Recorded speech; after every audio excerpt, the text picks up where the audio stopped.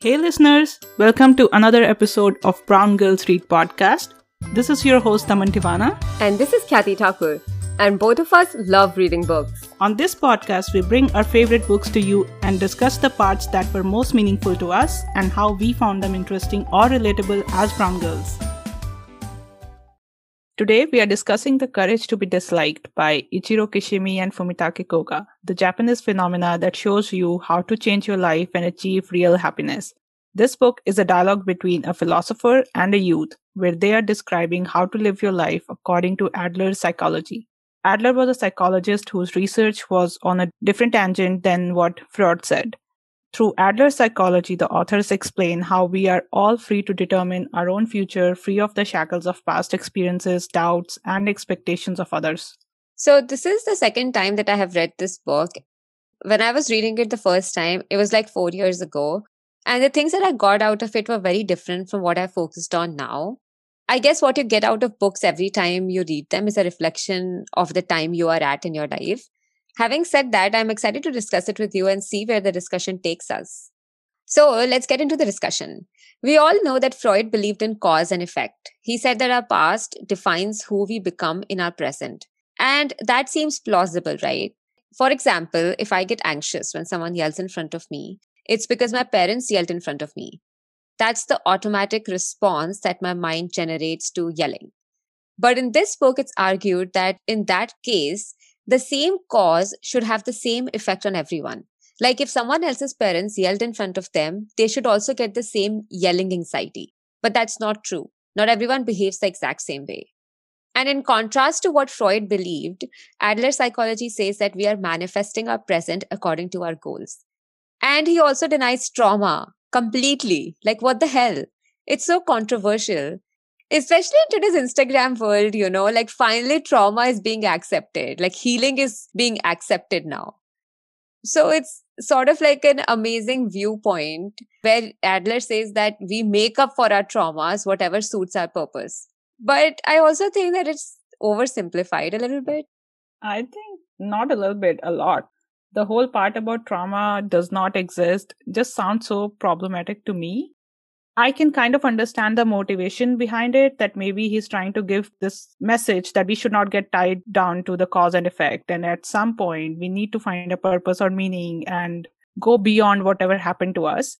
But even then, we cannot totally undermine the effects of trauma because they are real. They are very, very real. And we see them all around us. They repeat in our own lives in form of certain patterns, which have formed because of things that have happened. And we learn to behave a certain way because of things. So there is a cause and effect for sure. And yes, as we grow, we can unlearn it. We can try to change our ways if it's not serving us, if it's unhealthy. That's where I definitely agree with this philosophy that, yeah, people can change. We can break the cycles and we can get out of that set pattern that we created in our survival mode, in our childhood. But when it comes to trauma, I don't think I can agree with that. Let's take an example of real trauma. Like we know so many people suffer sexual assault in their lives. They are not choosing to stay in the trauma. I don't think anybody chooses that. So even the assumption that there is a choice in this, that someone is choosing to stay in this state is just so wrong to me. And yes, people work on their healing and we see that people do come out of their traumas. They are survivors, but I don't think the effects truly leave them, at least not for a long time. And it takes a great deal of work for that to happen. Similarly, we see people who are survivors of abuse, of violence, of war, who suffer PTSD and lifelong effects. Knowing all this and then reading this philosophy, I kept thinking, like, did this person come from like a privileged place or something? Because clearly there is so much missing in this oversimplification. Yeah, I agree. I think there must be some first world issues he might have. And then one day he woke up and wrote this theory. Yeah, I guess so. But, I do like that it could be a motivating factor for someone going through a sad period in their lives. Like, of course, not clinical depression or trauma, but if they're going through a demotivated phase, I guess, like, where they're not as happy as they were before. For people like that, it could be motivating to think that my life is in my hands. I make my own choices and I choose to be unaffected by my circumstances and I choose to be happy. Yeah, I agree with that. It's something I believe is also similar to logotherapy that we had discussed when we were reading Ikigai, that if a person has a will to live or a meaning in their life as a driving force, then they can come out of dark periods. But it's important that we acknowledge those periods still instead of dismissing them. Definitely. A lot of what is said in the book wasn't completely new to me, probably because I've read a few books of this genre already. But there were still several nuggets of wisdom in this book, which were presented in form of a dialogue that I really liked. One of those was the part about us fabricating our anger. It's something I completely agree with. I honestly believe that people don't get angry the same way with different people in different situations. It tells you that definitely our brains are constantly working. It's not as impulsive as we make it out to be. Like if you're really pissed at your work, you still don't have the balls to blow your top or create a scene because you are very aware of the consequences. But the same kind of situation happens at your home. You feel free to do that. You feel free to lash out. You feel free to say things because you kind of know that these people are not going anywhere. They are going to stay around and you kind of take them for granted. I just feel like anger is used as a justification for bad behavior a lot of the time. And actually, it's not the reason for bad behavior, but just a justification, I feel. Yeah. That makes me also think about this proverb in Hindi, "Ghar ki murgi dal barabar." You can. Yep, yeah. You summed it really well. But yeah, you're right. I think a lot of our impulsive emotions come from a place of habit as well. So, in this book, The Power of Habit by Charles Duhigg, he touches on the same subject of anger. And he says that people who get angry all the time, their brains have actually formed a habit of getting angry at small things. The impulsive side of their brain takes over the rational side. There is actually no excuse for that, and it can certainly be changed. Yeah, definitely.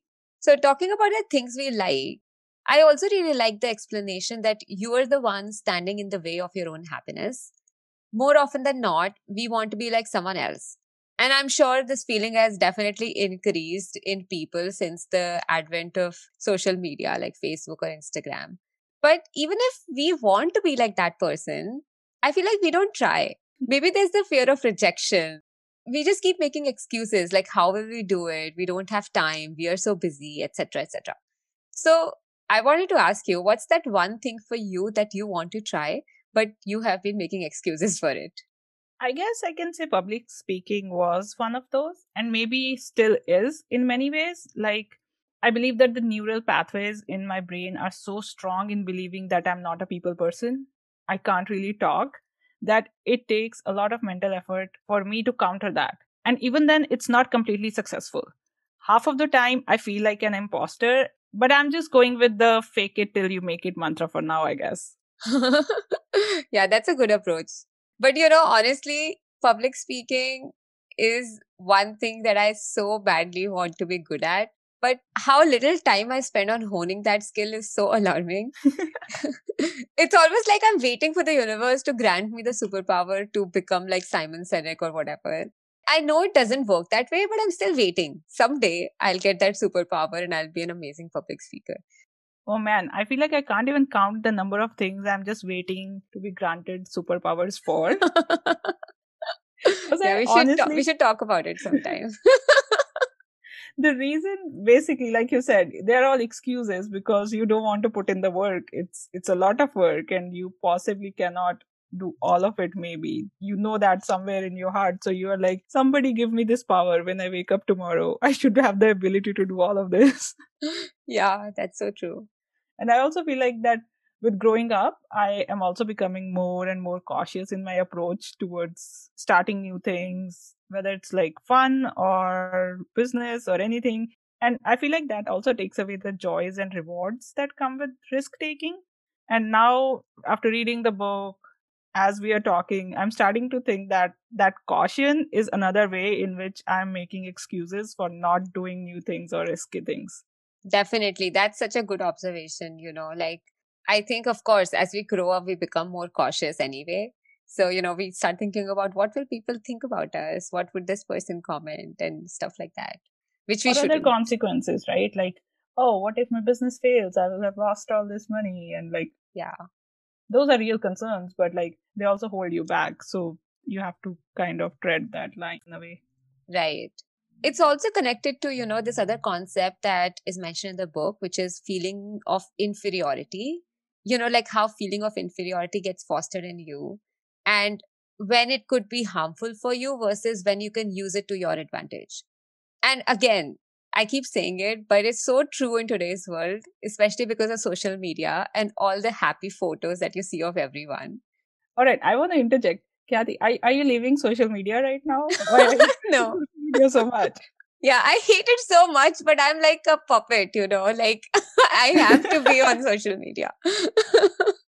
But, I mean, there are so many things that social media makes us do that we don't want to do. For example, comparisons. Like every time you open social media, you see someone who's doing better than you in so many other things. And you're like, I wish I had that profession. I wish I had that skin. I wish I had that figure or hair, etc., etc. This book touches on that really well. The author says that feeling of inferiority is good to have because it helps you take one step forward towards your goals. But when it becomes an inferiority complex, where you start thinking so negatively about your situation that you don't even try, that's when it becomes dangerous. So that's why they said that inferiority complex is just an excuse to not do things. And I feel like I completely agree with it because I had a very personal experience just recently, actually only last week. So I'm trying to develop some educational video games that children can play in schools that would help them enhance their, decision making and problem solving skills. And the model that I had in mind for this business was similar to something that Elon Musk is doing for a school that he has created. And I researched that and I got to know that. And after that, oh my God, like all hell broke loose. I was so unmotivated. Like I was like, I don't think I can do this. I am not even an Ivy League graduate, etc., etc. All of those things just started popping in my head. And I was like completely sad for 3 days Oh my until, God. I know, right? Like, I mean, why did Elon Musk had to get into this? He's going to Mars, dude. Just go to Mars. I know, right? Like, let's just talk about that guy for a second. Just stop taking over everything. I know. And like doing it so well. Like, just stop. So yeah, exactly. Like I just want to get this message out there. Like, don't worry if someone else is somewhere where you want to be. Just take the first step and stop making excuses. I mean, I'm also trying to do it for myself, but it feels good to send that advice out in the universe. Yeah, just write it somewhere for yourself too, so you don't have another breakdown for 3 days. It's all Elon Musk's fault. Yeah, let's target his social media. But you know what you said about comparison is actually so true. Like I feel like there's so much information around us right now with like internet in general. And we are constantly caught up in that cycle of comparison, even unknowingly. I like to think that I have made myself a little detached from comparison cycle over the last years with practice, of course. But even then, it creeps up on me. It's like you can't let your guard down for even a moment. I know. And again, coming back to social media, this is all because of that. Have you been on Clubhouse recently? No, I haven't actually. I have the app, but I haven't been on there. Okay, so because I started going into Clubhouse to see, and I really like the concept, just have audio conversations with people around you. And there's so much knowledge being, floated around and things, and people are doing really great stuff. But I feel like the whole Clubhouse experience is centered around making people feel inferior because everyone on there is an expert. Like everyone's doing multiple businesses. 19-year-old kids are investing and stuff. And it's amazing to see that. But, I feel like I've been a loser my whole life. Oh my God, Kathy, snap out of the inferiority complex. Stay in the feeling of inferiority and keep improving. Yeah, I try very hard. But it's a roller coaster of emotions between inferiority, superiority, and different complexes. Speaking of inferiority, I actually also loved his flip side analysis of it, which is the superiority complex. It's something that we all have probably seen in people around us in certain instances.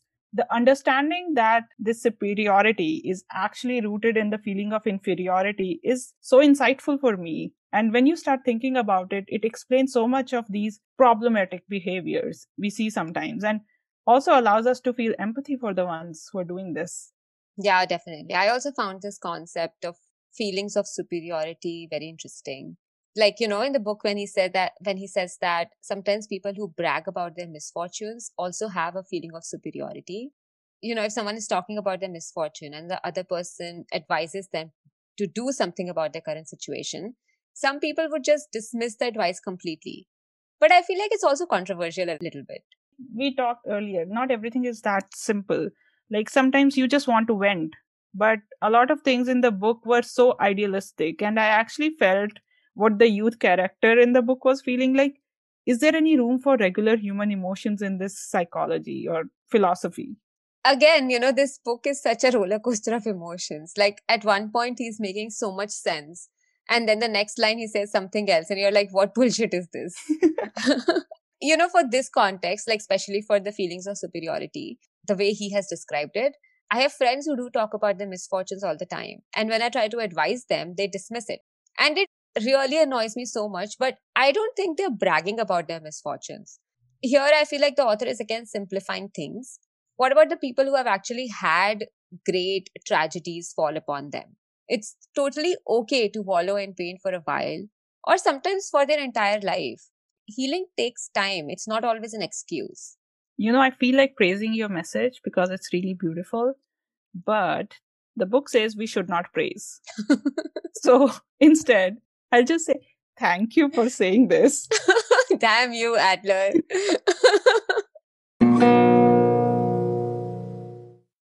So there's a chapter in the book about learning to separate tasks. In this chapter, the philosopher makes a point about children and their parents when it comes to studying. He argues that studying is the child's task, but the parents get too involved and make it about themselves. And the parents' reasoning could be maintaining a certain image in the eyes of society or a dream that they have projected on the children. And I could see so much sense in what he was saying in here. I'm sure you probably have also experienced this. Like Indian parents do this, right? They kind of push you so much because they either want to brag about it or they don't want to have a loser kid who fails or, even a mediocre kid. I really liked what he shared in this chapter that parents should be there to just help, to support, but they have to let the child know that it's their task. It may sound tricky, but it also is probably really simple. Like parents don't have to make it about themselves, they just have to be there to guide the child. We can see how it could be hard for people to do because people do end up transferring their own personal dreams on to the next generation. So when I was reading all this in this chapter, I kept thinking about you and all the work that you're doing in edtech. And I was like, Kathy might have encountered a lot of parents and children from different categories. So I want to know your thoughts. Yeah, I really like that point of view as well. And it's such an important message. I have worked with kids from both kinds of upbringing. And I have to say, the first kind where parents let their kids explore and don't handhold their kids too much. Those kids are definitely more independent. They have better communication skills and they are way more confident than the ones whose parents handhold them a lot. I also have realized something amazing. Contrary to the popular belief that parents have about their children, that some concepts are too complex for their child to understand or grasp, I have realized it's actually not true. Children crave complexity. They want to get into unknown worlds and try to solve complex things until you get into the habit of hand holding them, and then you just take all the fun out of it. Today only I have started thinking about starting my own YouTube channel on this topic of learning and education because I have so many observations on this topic. But let's see, I hope I don't get inferiority complex and I can finally do it. You can do it. I'll be your cheerleader. Thank you. I need that. I think the last thing we should discuss is the title of the book, The Courage to be Disliked. And I love how Adler says that the courage to be happy starts with the courage to be disliked. I feel like to be disliked by someone and to make peace with it is the best thing people can do with their lives. And this extends to everyone, right? Including parents as well, because we were talking about parents earlier. Sometimes, like if their children are not the way the parents want them to be, parents disown them. And being disliked by parents hurts. But at some point, you just have to accept that it is on them to accept or not accept things from us and to like or dislike us. Yeah, I completely agree. I liked how he described this in separation of tasks. Like, it's my task to love you, but if you cannot love me back, that's on you and not on me. It's kind of freeing, Yeah. right? Yeah, I really like it. And the reason why I wanted to read this book was because I know that I kind of lack that courage to be disliked. And I felt like I needed someone to give me the how to of it. And although the book didn't give me that, I think it still strongly instilled the importance of the subtle art of not giving a fuck in a more gentle way. That's so true. And now, before we end this episode, I want to know what you are reading right now, Kathy. I am still reading The Great Mental Models. The reason I haven't finished it yet is because I love it. So I'm deliberately postponing it. That's counterintuitive to me. I know. But I also picked a new book, Braving the Wilderness by Brené Brown. And it's like food for my soul, honestly. What about you? What are you reading right now? I'm not reading anything. I'm listening to A Dance of Dragons, which is the 5th book of the Song of Ice and Fire series, the Game of Thrones books. And I am thinking of actually taking a few days off of reading before I pick the Brené Brown book. Yeah, it's an amazing read. And I'm definitely looking forward to discussing it on our podcast as well. Well, that's all for today. For our next episode, we are going to discuss Braving the Wilderness by Brené Brown. We hope you'll be reading with us. And until then, keep listening. Thank you for listening to this episode of Brown Girls Read podcast. If you like what you hear, please leave us a 5-star rating and a comment. You can support us at anchor.fm/browngirlsread/support. Your support will allow us to continue this podcast and bring more episodes to you. Don't forget to subscribe and follow us on Instagram, Brown Girls Read Pod, and Brown Girls Read 1 on Twitter. If you have book recommendations for us, you can leave us a comment or message on our social media, and you can also subscribe to us on YouTube for more content.